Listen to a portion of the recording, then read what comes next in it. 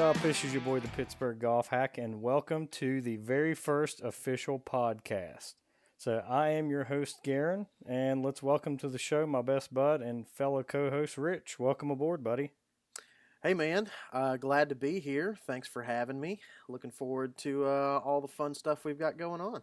Yeah, absolutely, man. I don't know about you, but I am super excited to get this podcast started. This is something we've been wanting to kick off for a long time now to kind of, I guess, share to the world our shenanigans when it comes to golf. Shenanigans is the it's the right word. I know that I'm super stoked about it. Like you said, man, it's been something we've kind of had as a brainchild for a while, and I think we can probably bring a lot of perspective from the everyday golfer's perspective to the world instead of two scratch golfers here. We're trying to get better and below, hack status. We're not trying to get to scratch.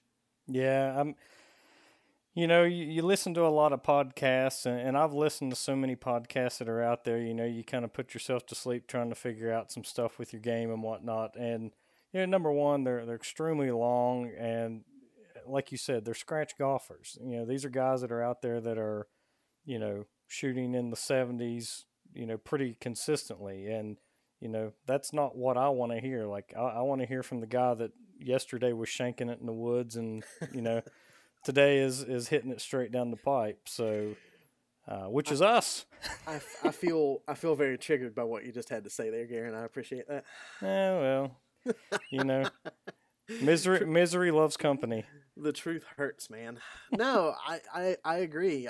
We're two guys who I think that's the unique thing about you and I is that we have the ability to go out and shoot in the 70s on any given day, but most of the time it just doesn't happen.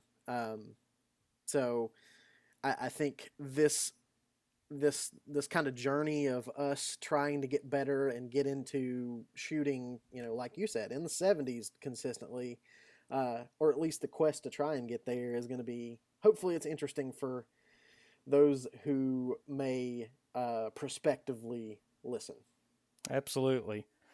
So a little history behind the Pittsburgh Golf Hack name, if those of you listening have never heard of that.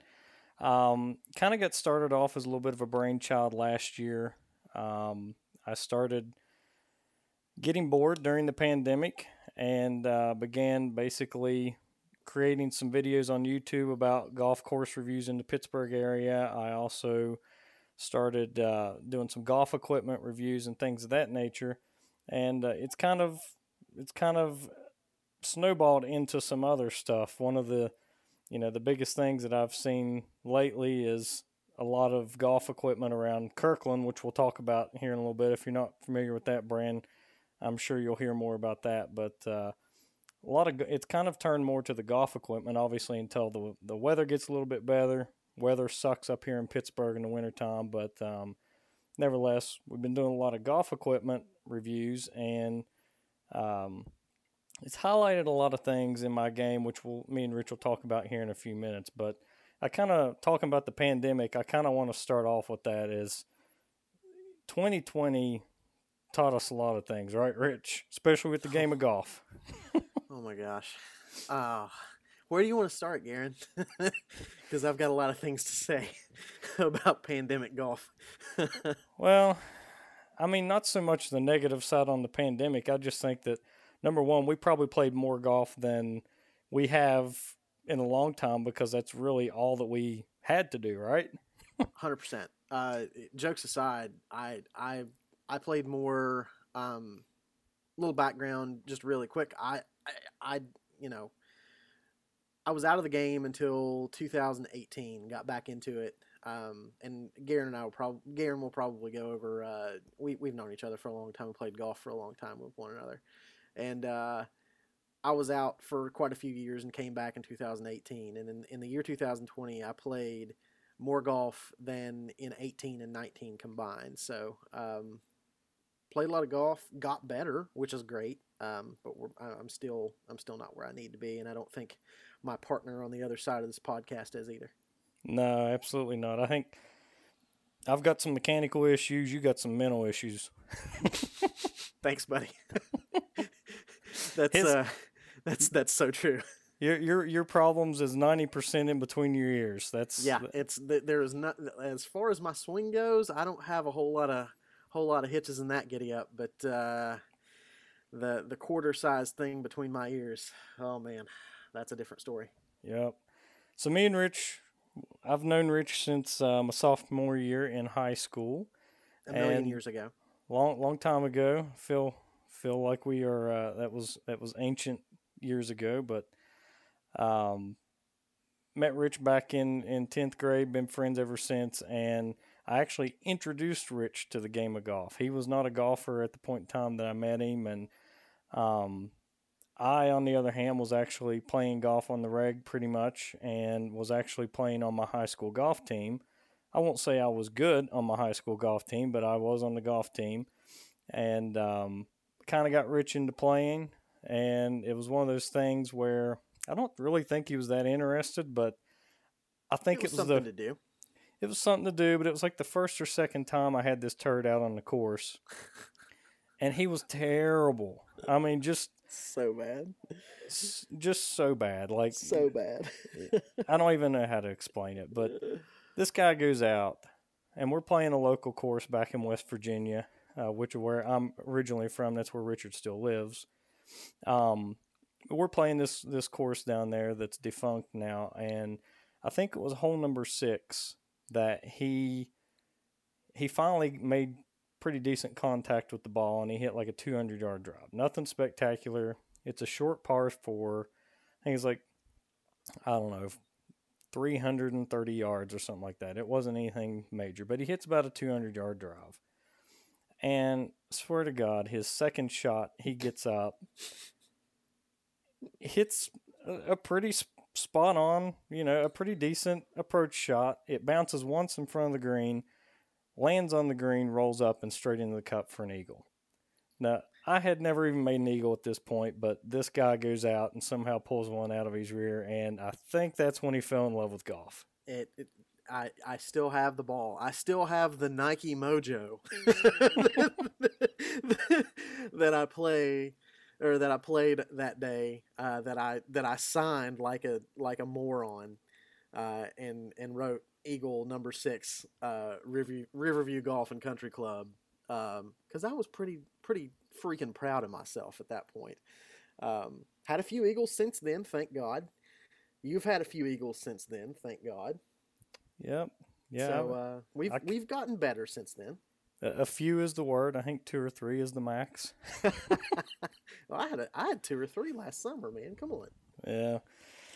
So, I guess getting back to 2020, one of the big things that Rich will attest to is I am not a purveyor of technology. I'm going to stop you just for a second here. Garen, you say you're not a purveyor of technology.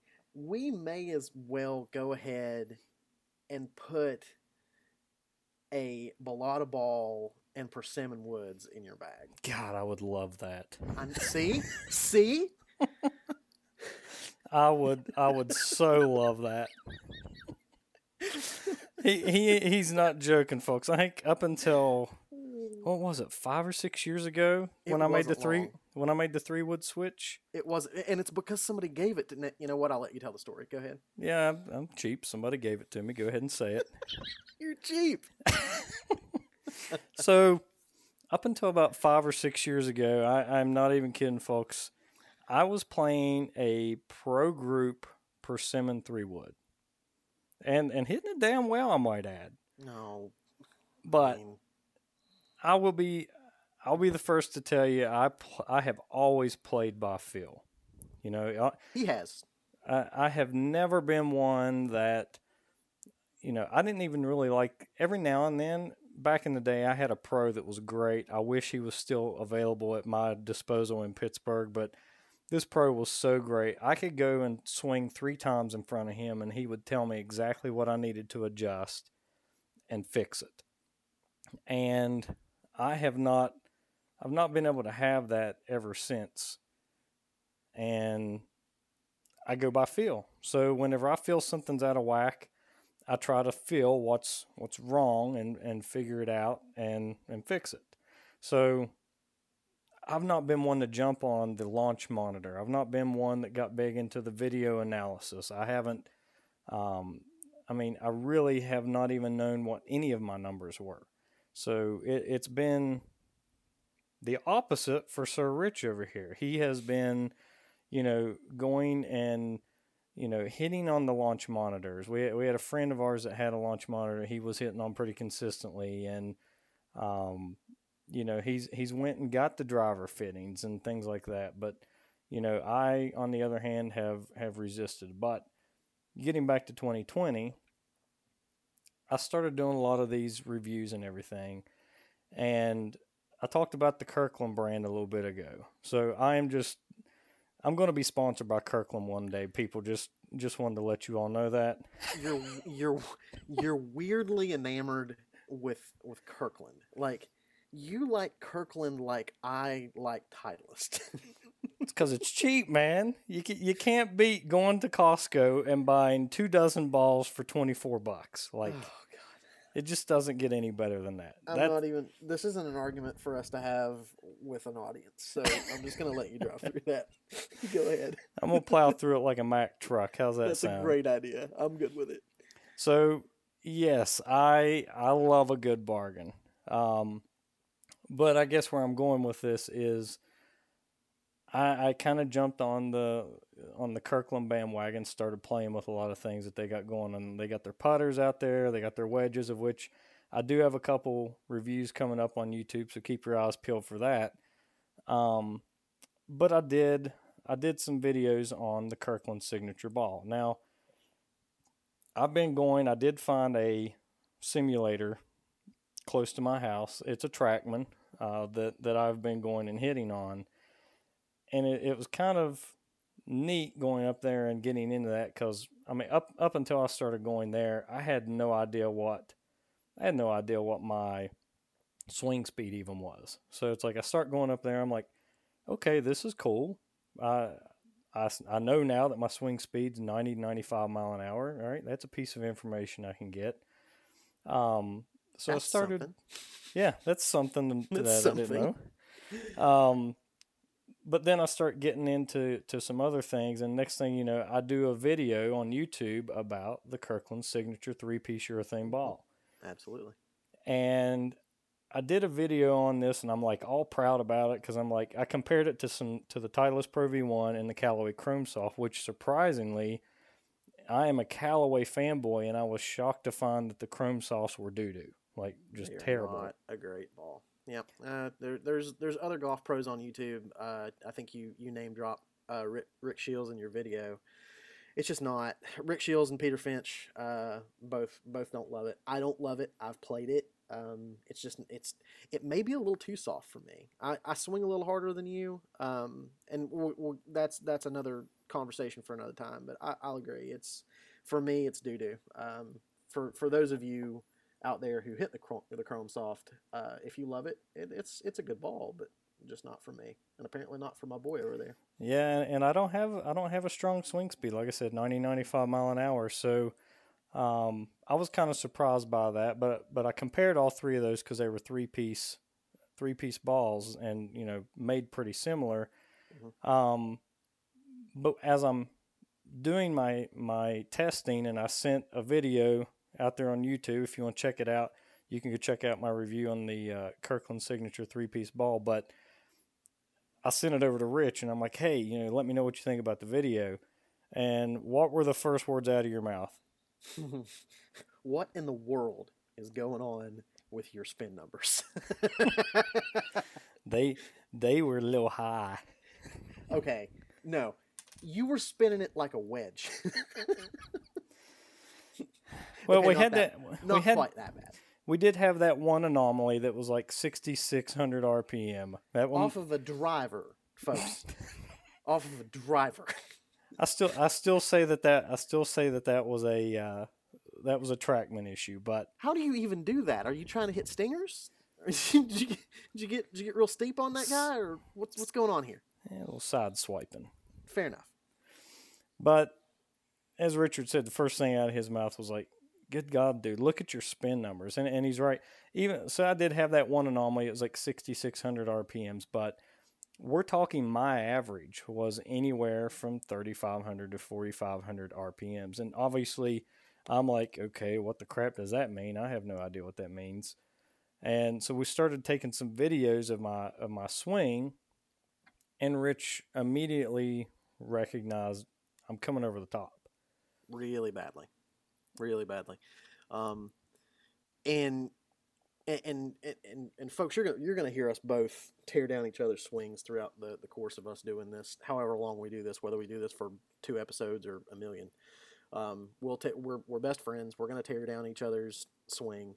Our other best friend is going to tear down. We tear down his swing, even though he's much better than us, and he tears down ours. It's just what we do. We're buddies. But at the end of the day, Garen is not a bad golfer. Somewhere along the line, man, you got so out of whack and so over the top. And I still maintain that it's a flexibility thing. You maintain that it's a mechanics thing, and it may be a combination of both. We'll see. No, the jury's still out. I seen it. I mean, I did see it myself. It's a very I don't even know how you explain it. It's like an extra. It's like an extra. Like I have my backswing and it looks so smooth, and then all of a sudden it's like I just lift the club. Yep. And dip over the top. I can't explain it. I can't feel it when I'm swinging, but it's there. It's and the crazy thing is that the fact that you can't feel it is crazy to me. Because it's almost as if, like, if I wanted to show someone what coming over the top looked like, and like I had to like really, really accentuate it, that's what you're doing on a natural basis. Yep. That's one thing that I do a really good job with. Our other best friend is for all intents and purposes, he's a scratch golfer. He's low singles. Yeah, he's pretty. He's great. Hits the ball farther than anybody that I know personally, consistently. The guy hits it over 300, over 310, and I play with him 3 times a week. And it's the reason why I've gotten better over the last 2 years, because I didn't want to get embarrassed by him. But even he admits that I do a good job at staying on plane. My takeaway and my club path is really good. Now, I can get a little bit quick and a little bit handsy, and that'll cause the ball to go left or right. A little flippy. We get a little flippy. That's okay. A little wristy. But Garen just, you've gotten to a point, man, where you've come over the top so much, and I think it's where you've been playing by yourself a whole bunch. You haven't had, me or Jeff to stand behind you and go, whoa, man, you're coming over the top really badly.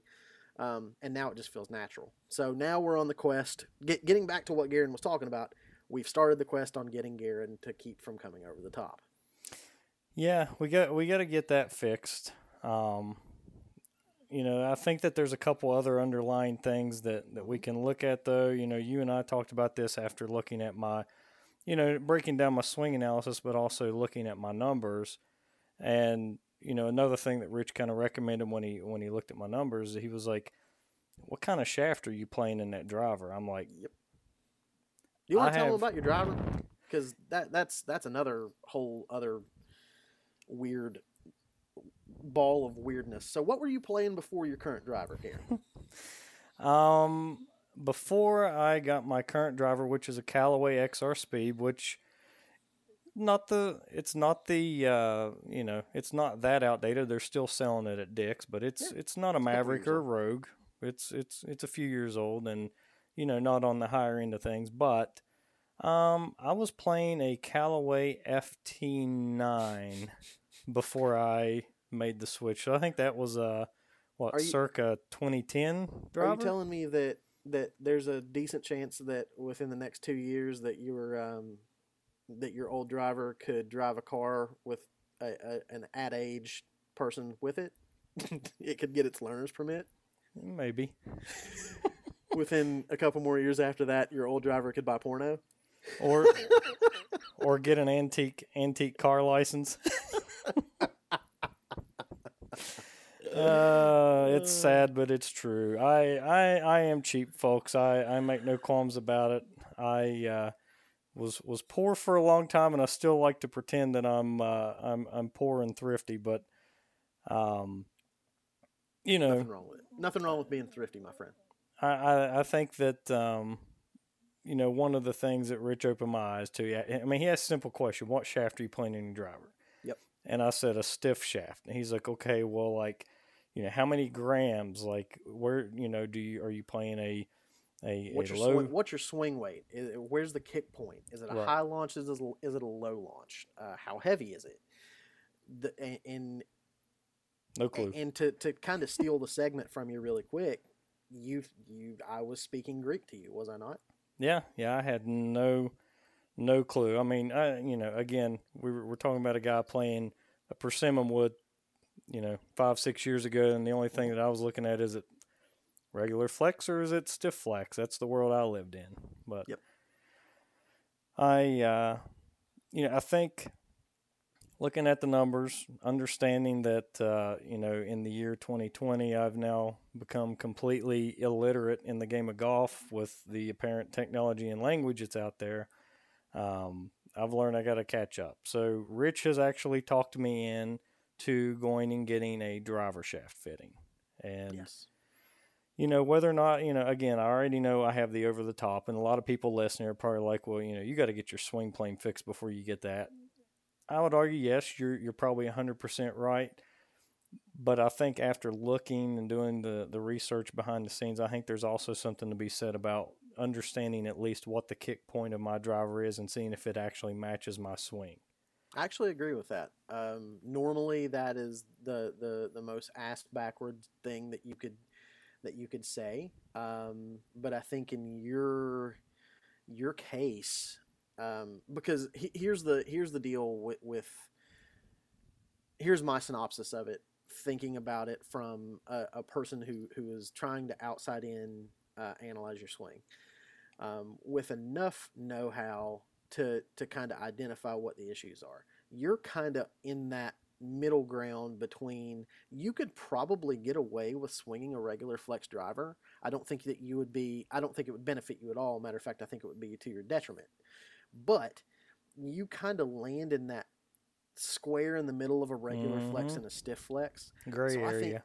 and you're probably if I had to guess, and I've never had your driver in my hand. When we played pipe stem, I should have swung your driver.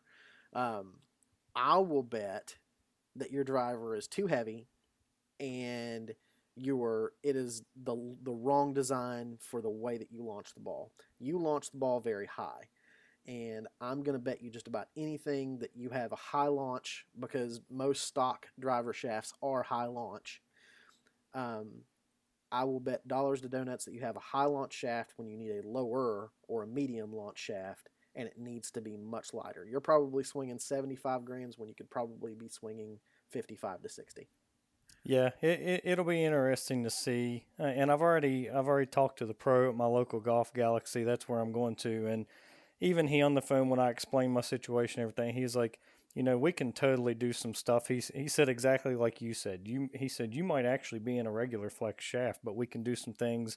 We can tip the shaft and try to stiffen the tip a little bit to see if that changes things. He said we Mm-hmm. can do all kinds of stuff. So I'm really excited for it. As much as I hate technology, I'm starting to enjoy this diving into the numbers and learning a little bit about the new tech shafts and things like that. So we'll see where it goes. But um, I want to talk about Rich's issues here a little bit.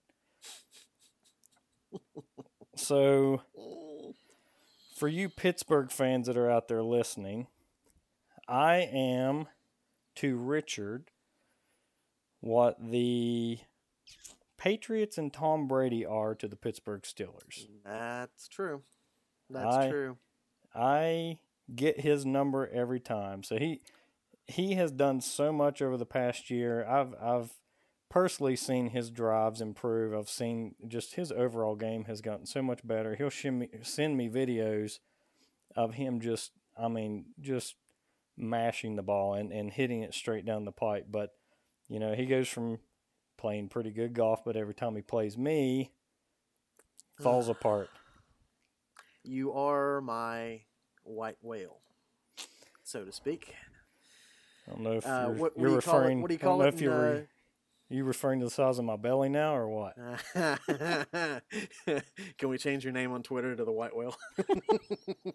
No. I'm what you Yinzers would call a bugaboo, I suppose. You're my bugaboo. I guess so. Yeah, we could probably call it at that, but Um, I like. you have my number, man. That's all it is. You're in my head. There, you live there rent free. Yeah, he's got a bit of the mental game going on. I really do think if we can fix that part of your game, that you've got a lot of potential there with all the mechanical changes you've made with your swing, because it's just all in your head. Yeah.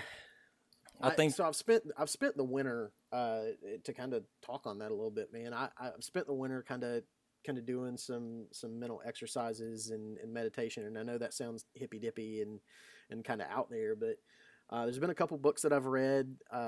One in specific by a very prevalent sports psychologist who works with PGA pros about removing bad shots from your repertoire, and by repertoire he means your head, and how the difference, aside from the hand-eye coordination mentally, that a tour pro, the big difference between myself, and a tour pro is their ability to make a bad shot, and instead of thinking, oh shit, what am I going to do, their thought process is, okay, how do I score from this position, instead of how do I get it out of the rough, or how do I even get to the green. Oh my God, am I going to be able to make par? Can I get out of here with bogey? They're still thinking about birdieing the hole from a really bad lie. Yeah, a lot of truth to that. There's a guy that I play with up here in Pittsburgh periodically that he's in trouble every tee shot. I've never seen anybody like him. I mean, just can crush the ball, but you have no idea where it's going to be, mm-hmm. and somehow finds a way to rescue himself. And I think that's where you got to get. You got to get to that point where every shot isn't a total catastrophe. Like every time you have a bad shot, it's just the end of the world. I mean, I'll tell a little story on Richard. We went and played the Greenbrier, TPC Old White, this past summer. We were very fortunate, by the way. If there's anyone here listening from the West Virginia Golf Association, thank you so much. We really appreciated the opportunity as West Virginia Golf Association members to go down there and play that course at a discounted rate. Just a amazing experience. 100%. It's I'll speak for you in saying that it was a bucket list experience for me, and the treatment that they gave us there, and the quality of the facilities and of the course it's second to none, man. Yeah, it was outstanding. I mean, I've been to the U.S. Open at Oakmont. I obviously will probably never get the opportunity to play Oakmont, but I mean, just walking the course at Oakmont and walking the course at Greenbrier, I have to tell you, we were playing in the dead heat of summer. It was like 98 degrees that day, it's and like 147,000 degrees. It was miserable. But I mean, this course looked like they had just manicured it for the U.S. for a Open. Tournament. Yeah, it was absolutely. beautiful, just beautiful. But four caddy was spectacular. The staff was spectacular. The facilities were, I mean, 10 out of 10 all around. I know that there are some folks in West Virginia who have played it multiple times and get kind of jaded on it, but I'm telling you, it blew me clean off the planet. Yeah, and I've played on some really nice golf courses. It's a hidden gem for sure. But anyways, to kind of get back to the point, here we are playing this magnificent course that, like Richard said, has been a bucket list. I mean, we've watched all the greats play there. We've watched Phil play there. We watched Tiger. We've watched John Daly, Bubba. The list goes on. I mean, heck, Bubba and Phil Mickelson both have houses there at the Greenbrier. So right. I mean, this is hollow ground we're walking on, and I'm just taking it all in. Like, every shot meant a little bit more to me that day because I'm walking on hollow ground. I'm just taking it all in. And meanwhile, Rich is there to beat me. I'm there to put. No, honestly, I don't even know that I would say I'm there to beat you. I was there to put a number up. You And were. it was the dead ass wrong mindset to have on that beautiful course. And I'll tell you what, if we go back or when we go back, I'm gonna go and I'm gonna go for Rich. I'm gonna enjoy it. But I went there to put a number up, and it was the wrong mindset to have. Yeah, it was. Your first 4 holes were real bad. I think at one point the 4 caddy quit talking to you. He did, because he knew I was. He knew I was. Now, granted, my first 4 holes were bad. Kind of pulled it back together for the next 5, and then I pulled my back 9 together. Yeah, you did. I admittedly ran out of gas. Like we said, it was so hot. There is no, because of the pandemic, there was no halfway house, so there was nowhere to get any type of a pick me up or snack, and all we had was a few bottles of water with us. So rookie mistake on our half, but it was so hot, and I just completely ran out of gas. Still shot a 91, so 91 for a pro course, I'll take that all day long. But you beat me by a stroke after me having a complete fall apart front 9. I'll take it. As long my only goal once we made the turn was not to shoot 100. Yeah, yeah, because you were well on your way after 9. I went out in 52. Yeah, it was it was rough, but either Came way, back in 40. I'm happy with that. Either way, I think it helped you recognize that part of your mental game. And looking back now, I think we've had this discussion, but it's one of the things that you regret is like you kind of killed the vibe for your first half of the day. But absolutely, well, so I played different golf for the remainder of the year. I will say that that trip changed my mindset. And if you go in my gen and you look at my scores after that day, I played better golf for the rest of the summer because my mindset changed. Yeah, you did. And we played in a tournament there at the end, scramble tournament, and you pulled it together pretty good. But played okay. So you got your mental game to work on. I got my driver issues. If it weren't for my driver issues, I could actually put a pretty darn good round of golf together because my iron play is just. It still amazes me that I still have as good of an iron game as I do. I will brag on you. You've taken a moment to brag on me, and I'll take a moment to brag on you, man. Your iron play is what keeps you in the game 100% of the time. And if you hit fairways with your driver, you have a chance to score on every hole that you play. It's just, unfortunately, we're in the nest. We're in the nest, right, Garen? Yeah. Unfortunately, it's the hitting fairways that you really struggle with. But like you said, this experience, this quest, if you will, is for us to kind of overcome what is ailing us. Yeah, we will see. We will see what is to come. But absolutely. I think wrapping things up here. So, folks, we're going to try to get one of these podcasts out to you all once a month. We unfortunately have day jobs. We are not golf pros that get, or even scratch golfers that get paid from our endorsements. We make nothing from this. We're doing this strictly out of fun, and hopefully you all enjoy it. But we're going to try to get one of these to you all every month. And I think next episode we'll hopefully be able to talk about my driver fitting. And we'll see if maybe Rich has had some opportunities between now and then to get out on the course and maybe talk about some of his mental game prep. Yeah, absolutely. Just really quick, just to plug you for a second, man. You can find the Pittsburgh Golf Hack on YouTube, Facebook, and on Twitter. All of it is at PGH Golf Hack. That's at PGH Golf Hack. Give us a follow and a like and check the bell and all that other good stuff. It helps us out. If you're listening on iTunes, giving us a quick review after this first episode really helps the algorithm. So we would hugely appreciate that. If you like what you hear, give us a subscribe, man. We're going to be, like you said, man, we're going to be coming out with some really cool stuff, especially as season comes up. I just got some new tech in today. So we'll be discussing some of that on the next episode, and Garen will be telling me what a freaking head case I am for another 45 minutes. Looking forward to it. All right, man. No, thanks for the marketing. I always forget about that piece. I got it. You know I'm the marketing guy of the two of us. So That's right, buddy. All right, folks. Until the next time, you all get out there and hit them straight. Keep on hacking.